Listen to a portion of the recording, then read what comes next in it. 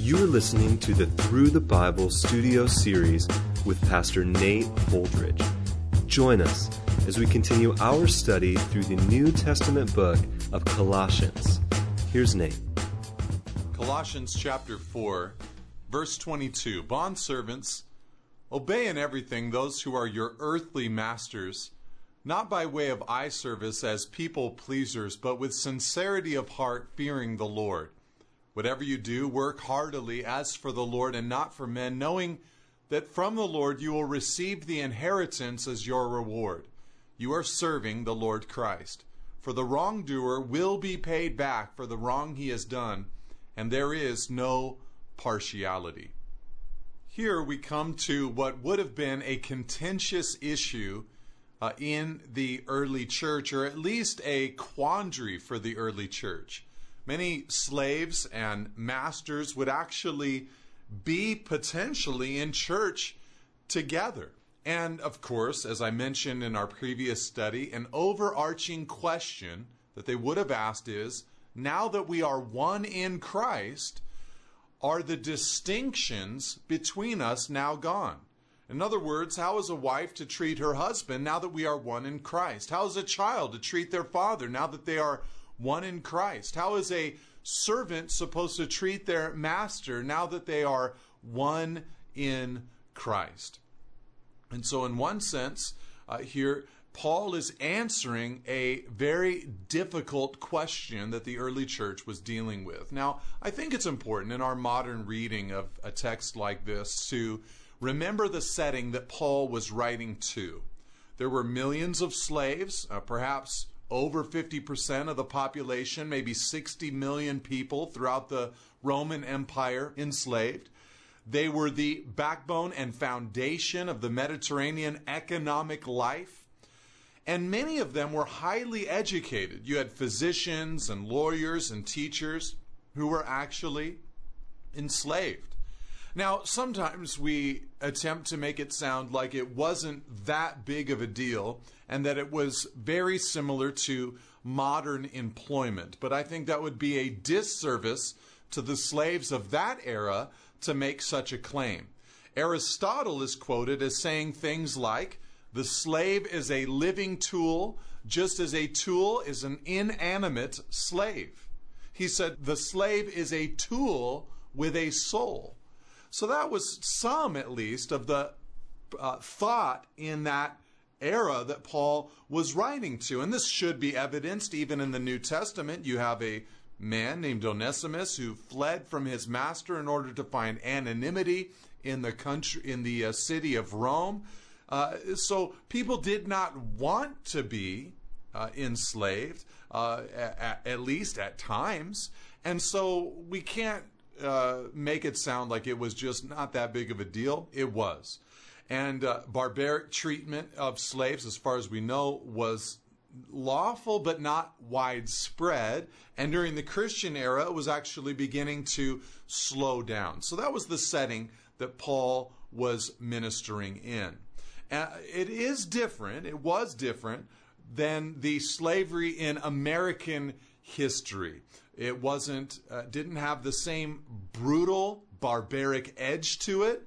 It didn't have the same inhumane edge to it. There was still an education, still pay, still families, but there's still, it wasn't nothing. It was something. So, given that, why wasn't Paul stronger in condemning slavery? I think that's a good question that the modern reader would potentially ask. Why didn't Paul come against slavery? Why did he tell servants here to obey their earthly masters?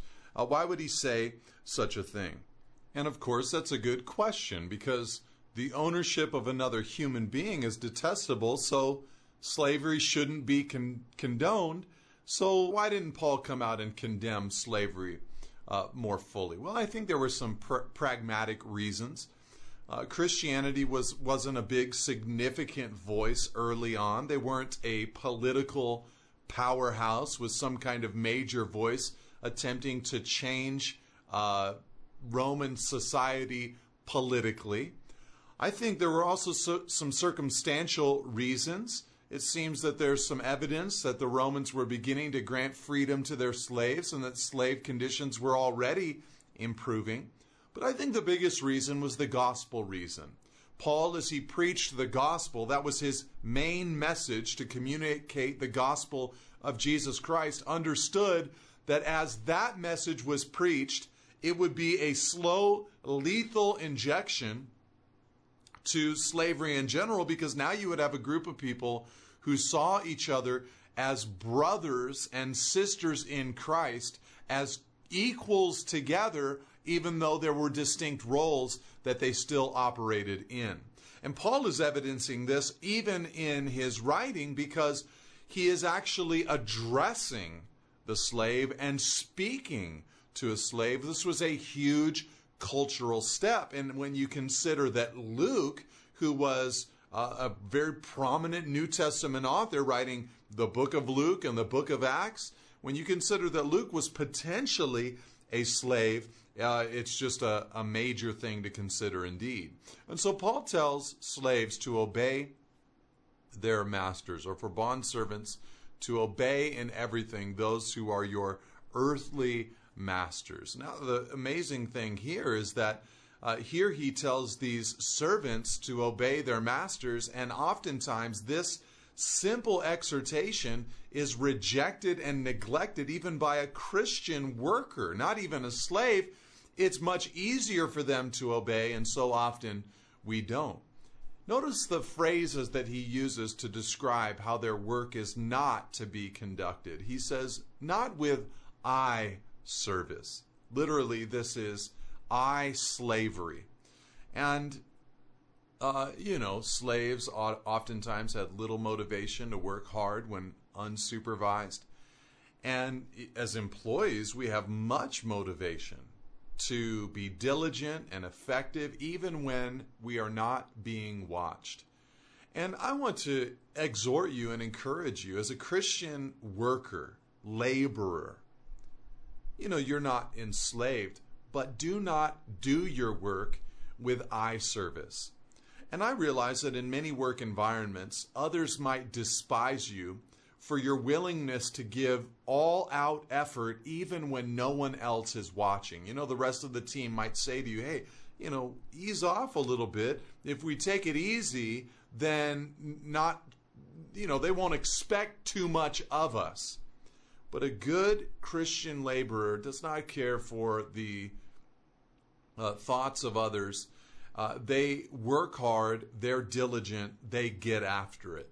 He also says, verse 22, not as people pleasers, not serving with a goal to just make someone else happy in the sense of just saying, hey, you've seen me work, and at this little moment now, I'm going to do something that pleases you. Here's a cup of coffee, or would you like some cream or some sugar with that kind of thing? But in reality, that person just does the little things to please someone, but they don't do the main work. And it's so frustrating to work with a person like this. They often garner favor and promotions, but to continue to be a person who says, look, I'm not here to kiss up to anyone. I'm going to work hard and be diligent.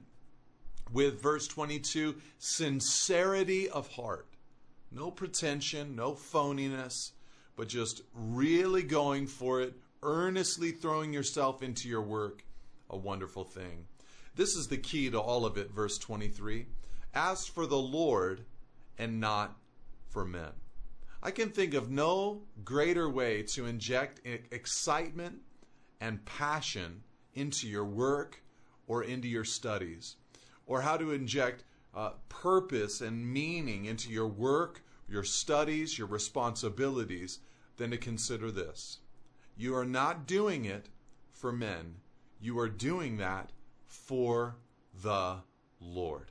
Now, obviously, there are some careers and some jobs that cannot be done for the Lord.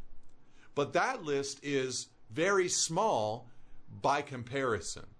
You can collect garbage for the Lord. You can be a lawyer for the Lord. You can be in politics for the Lord. You can teach in public education for the Lord. You can pastor for the Lord. You can do so many things for the Lord. As long as your job doesn't require you to actually sin according to God's word, you can do it as unto the Lord, as a service unto the Lord. It's amazing to me that he receives that work. He says, oh, thank you. It's as if you've done it for me. You're serving in my sight. Man, just thinking of Jesus as your boss, as your director, as your leader, as your professor, it should inject excitement, passion, purpose, meaning, excellence, attention to detail into everything that you do. As for the Lord, he says, verse 23,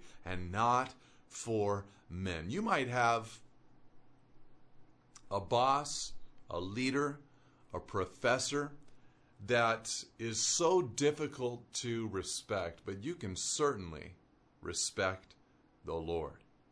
And so he says, as you live this way, verse 24, what you're doing is you are serving the Lord Christ, and you will from the Lord receive the inheritance as your reward.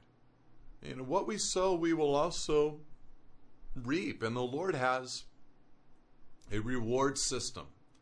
And so trust and know and understand that as we work diligently before him, you might see that reward in the form of your paycheck or a promotion. You might not. But as you seek first the kingdom of God and his righteousness, all of these things will be added unto you. There is a reward coming. Now, a word of perhaps exhortation, but also a word of comfort potentially. In verse 25, when he says, for the wrongdoer will be paid back for the wrong he has done, and there is no partiality. The question about this statement is, who is Paul referring to when he says the wrongdoer will be paid back for the wrong he has done, and there is no partiality? It seems clear that he's speaking about the Lord being the one who pays back and showing no partiality, because he's just said that we're to serve the Lord and we'll receive an inheritance from him as our reward. So what kind of wrongdoer is Jesus going to pay back? Well, in one sense, it's very natural, because the next thing that he lists as he begins speaking to masters, it's very natural that he would be comforting a slave regarding wrongdoing he's experienced, and that Jesus will judge the wrongdoing master. But in another sense, it'd be very easy for a slave who is being exhorted that they should not serve with eye service and as people pleasers, that if they do wrong, they will also be paid back for the wrong he has done. It's just good to know that the Lord sees all. I think in one sense that the Lord is speaking to both parties and is speaking to all of us in one sense, so that we might understand that, listen, we are living and serving before the Lord. Now in verse 1 of chapter 4, he says, masters, treat your bondservants justly and fairly, knowing that you also have a master in heaven. Now, we would potentially expect that he would say, masters, set your servants free. However, we've already gone through the reasons that Paul would not have said it to them. He was interested in preaching the gospel. What he wanted to do, though, with these masters is for them to consider their servants as human beings, to consider them as equal to them, but that they were only operating in a role of authority, but that they were co-equal with their servants. So he says, treat them justly and fairly. And I'm really, in one sense, in just a pragmatic way, for many people in that culture, it would have been so much better to have a Christian master than it would have been to be set free in that culture to try to fend for yourself. But he tells them, he says, treat your bondservants justly and fairly, knowing that you also have a master in heaven. And I think this is a great word for anyone who is in any position of authority. Be just, be fair, keep your commitments and your promises, be faithful, love on your team, and encourage them and bless them and lead them well, understanding that you are not the ultimate authority. You are under the authority of a master in heaven, Jesus Christ, the righteous. Submit to his lordship. The best authority here on earth is also under authority. Know that you are under the authority of Christ. Now, as we turn to verse 2, we're actually entering into a new section here in Paul's epistle. We've dealt with the self, chapter 3, verse 5 through 11. He tells us what to put to death and what to put off. We've added the features of the new nature. We've put on Christ, so to speak. Chapter 3, verse 12 through 17. And then we've looked at our relationships, husbands, wives, children, parents, slaves, and masters. Now Paul has the question of, well, what do I do with the world in which I live? And I think in one sense, the answer is very simple. It's to pray. It's to pray. It's to pray for the people around you. It's to pray for open doors for the gospel and to redeem the time as you live this prayerful life in the world in which you live. In other words, you could ask the question like this. If we're a new humanity, how are we to live inside this world? How do we interact with the communities that we live in? Well, answer number 1 is found in verse 2. Pray continually. He says, continue steadfastly in prayer, being watchful in it with thanksgiving. So his first exhortation here, if you're asking the question, hey, okay, now I know how to deal with myself and how to deal with others in my life that I have relationships with, but how do I deal with those outside of those relationships? Well, continue steadfastly in prayer. In a general sense, be a person of prayer. Be all in, devoted completely to prayer. Some Bibles will say that. Devote yourselves to prayer. Here in the ESV, continue steadfastly in prayer. There's a focus upon it, a diligence in it. I think in some ways, the modern church has so much to learn about prayer. I would encourage you, pray to God as your Father. Speak to Him as a loving, benevolent, heavenly Father that longs to hear you. When you pray, ask. At times, be specific before the Lord. You don't need to butter Him up. You don't need to persuade Him, so to speak. But ask. Be specific. Sometimes pause yourself and ask the question, do I even know what it is that I'm driving for in this particular subject in prayer? We're invited by God to ask and to seek and to knock. Intercede in prayer. Think about other people and pray for them and their needs and their lives. It's one of the greatest ways to become a more selfless person and to be set free from the bondage of self. Be expectant in prayer. And listen. As you listen to your prayers, you can discover so many things about yourself, your heart, your motives, your desires, your false gods, your functional saviors, so to speak. Continue steadfastly in prayer. He says here in verse 2 to be watchful in it with thanksgiving. Now this word watchful is an interesting word throughout the New Testament. It's used mostly in two distinct ways. Number one, in light of the Lord's return, staying awake, being ready, and a lot of it has the idea, this watchfulness is used in the light of the Lord's coming, the Lord's return. The close of Matthew chapter 24 is a great example of that. Therefore, stay awake, for you do not know on what day your Lord is coming. You must also be ready, for the Son of Man is coming at an hour you do not expect. Blessed is that servant whom his master will find so doing when he comes. From Matthew chapter 24. But this word watchfulness is also used by Jesus to describe a watchfulness not in light of his return, but in light of coming temptation. Jesus said to his disciples in the Garden of Gethsemane, watch and pray that you may not enter into temptation. The spirit indeed is willing, but the flesh is weak. So watch in prayer so that you're ready for the Lord's return, but also as temptation comes that you're able to stand. And then, of course, praying, he says there in verse 2, with thanksgiving. Remember God's salvation. Remember God's faithfulness. Be a thankful person for what the Lord has done. Now, Paul has told them here to pray.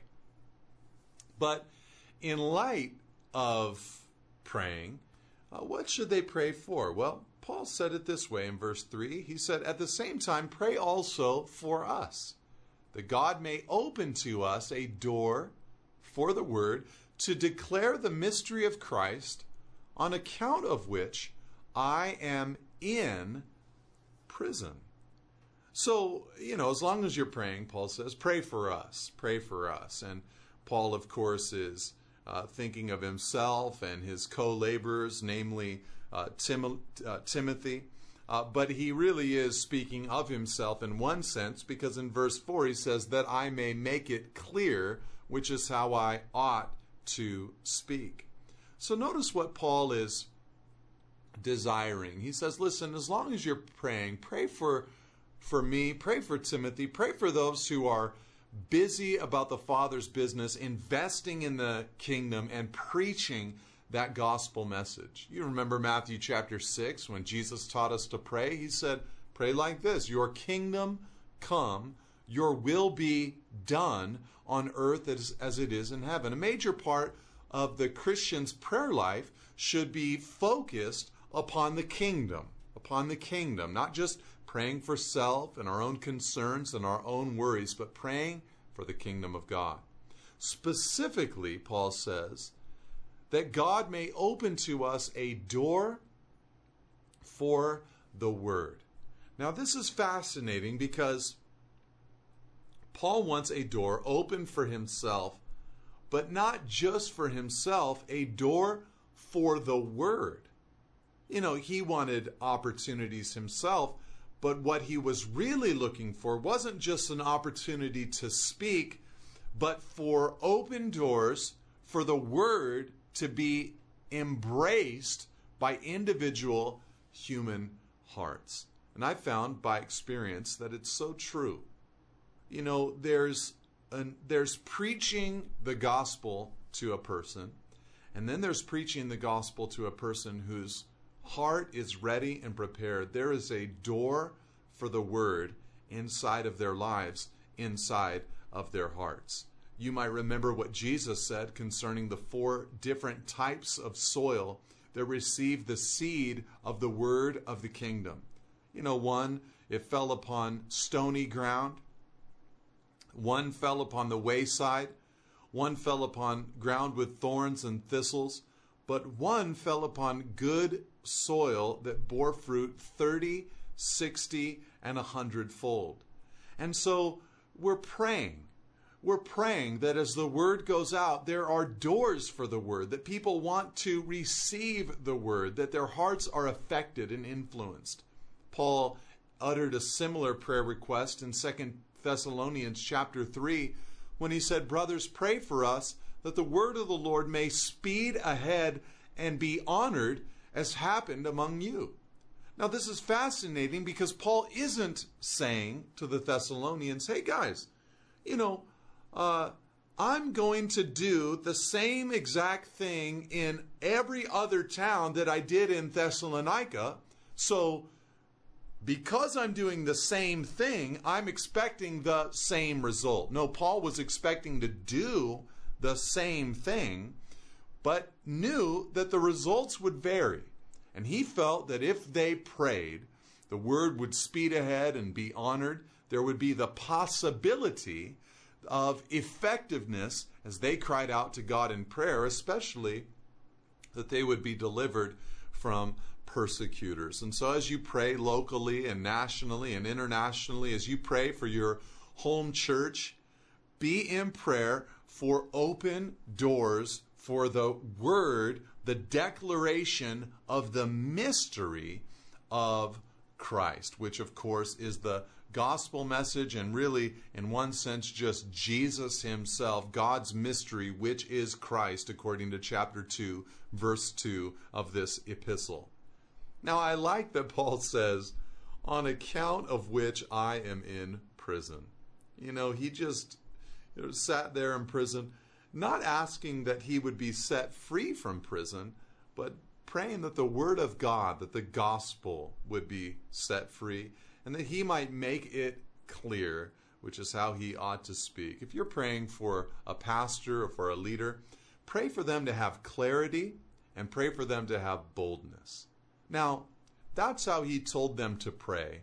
This is how he told them to live. Verse 5. Walk in wisdom toward outsiders, making the best use of the time. Verse 6, let your speech always be gracious, seasoned with salt, so that you may know how you ought to answer each person. Paul speaks to the Colossians concerning their walk and concerning their speech, not just inside of the church, but towards those who are on the outside. He says, make the best use of the time. Redeem the time, in other words. It means to buy up all the opportunities that time offers, to make the most of the opportunity, to seize them when they occur, to snap them up, to realize that you're only on this earth for a short season of time. Preach the message to those around you. Share with them the love of Christ. Be conscious of that reality. Be conscious of that message. And so the way you walk, he says, let it be with wisdom. The way a Christian works and witnesses and relationships that they have, it's so important that there's a wise kind of life. If they see a foolish person, a person who can't hold it together, there is nothing attractive about their witness. But then verse 6, he says, not just the way that you walk, but your speech. Let your speech be gracious, seasoned with salt. I think that Paul is referring to an attractiveness, a flavor of speech. Let it be seasoned. Let it be gracious. Let it be sweet and kind and courteous and pleasant, not legalistic, not harsh, not expecting an unbelieving person to live under the New Testament dictates. Don't expect that from your culture. Instead, be gracious, be attractive in your speech, uncompromising in your beliefs, but ready to answer, kind, not defensive.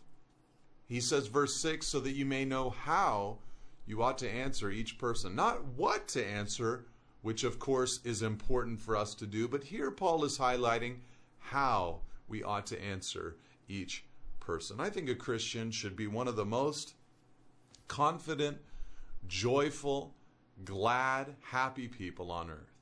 When persecuted for their faith, when questioned, when challenged, not being like an animal that's backed into a corner and forced to fight back, but just a person that understands, I know where I'm going. Jesus is so real. He's done an incredible work in my life that is more real to me than anything else.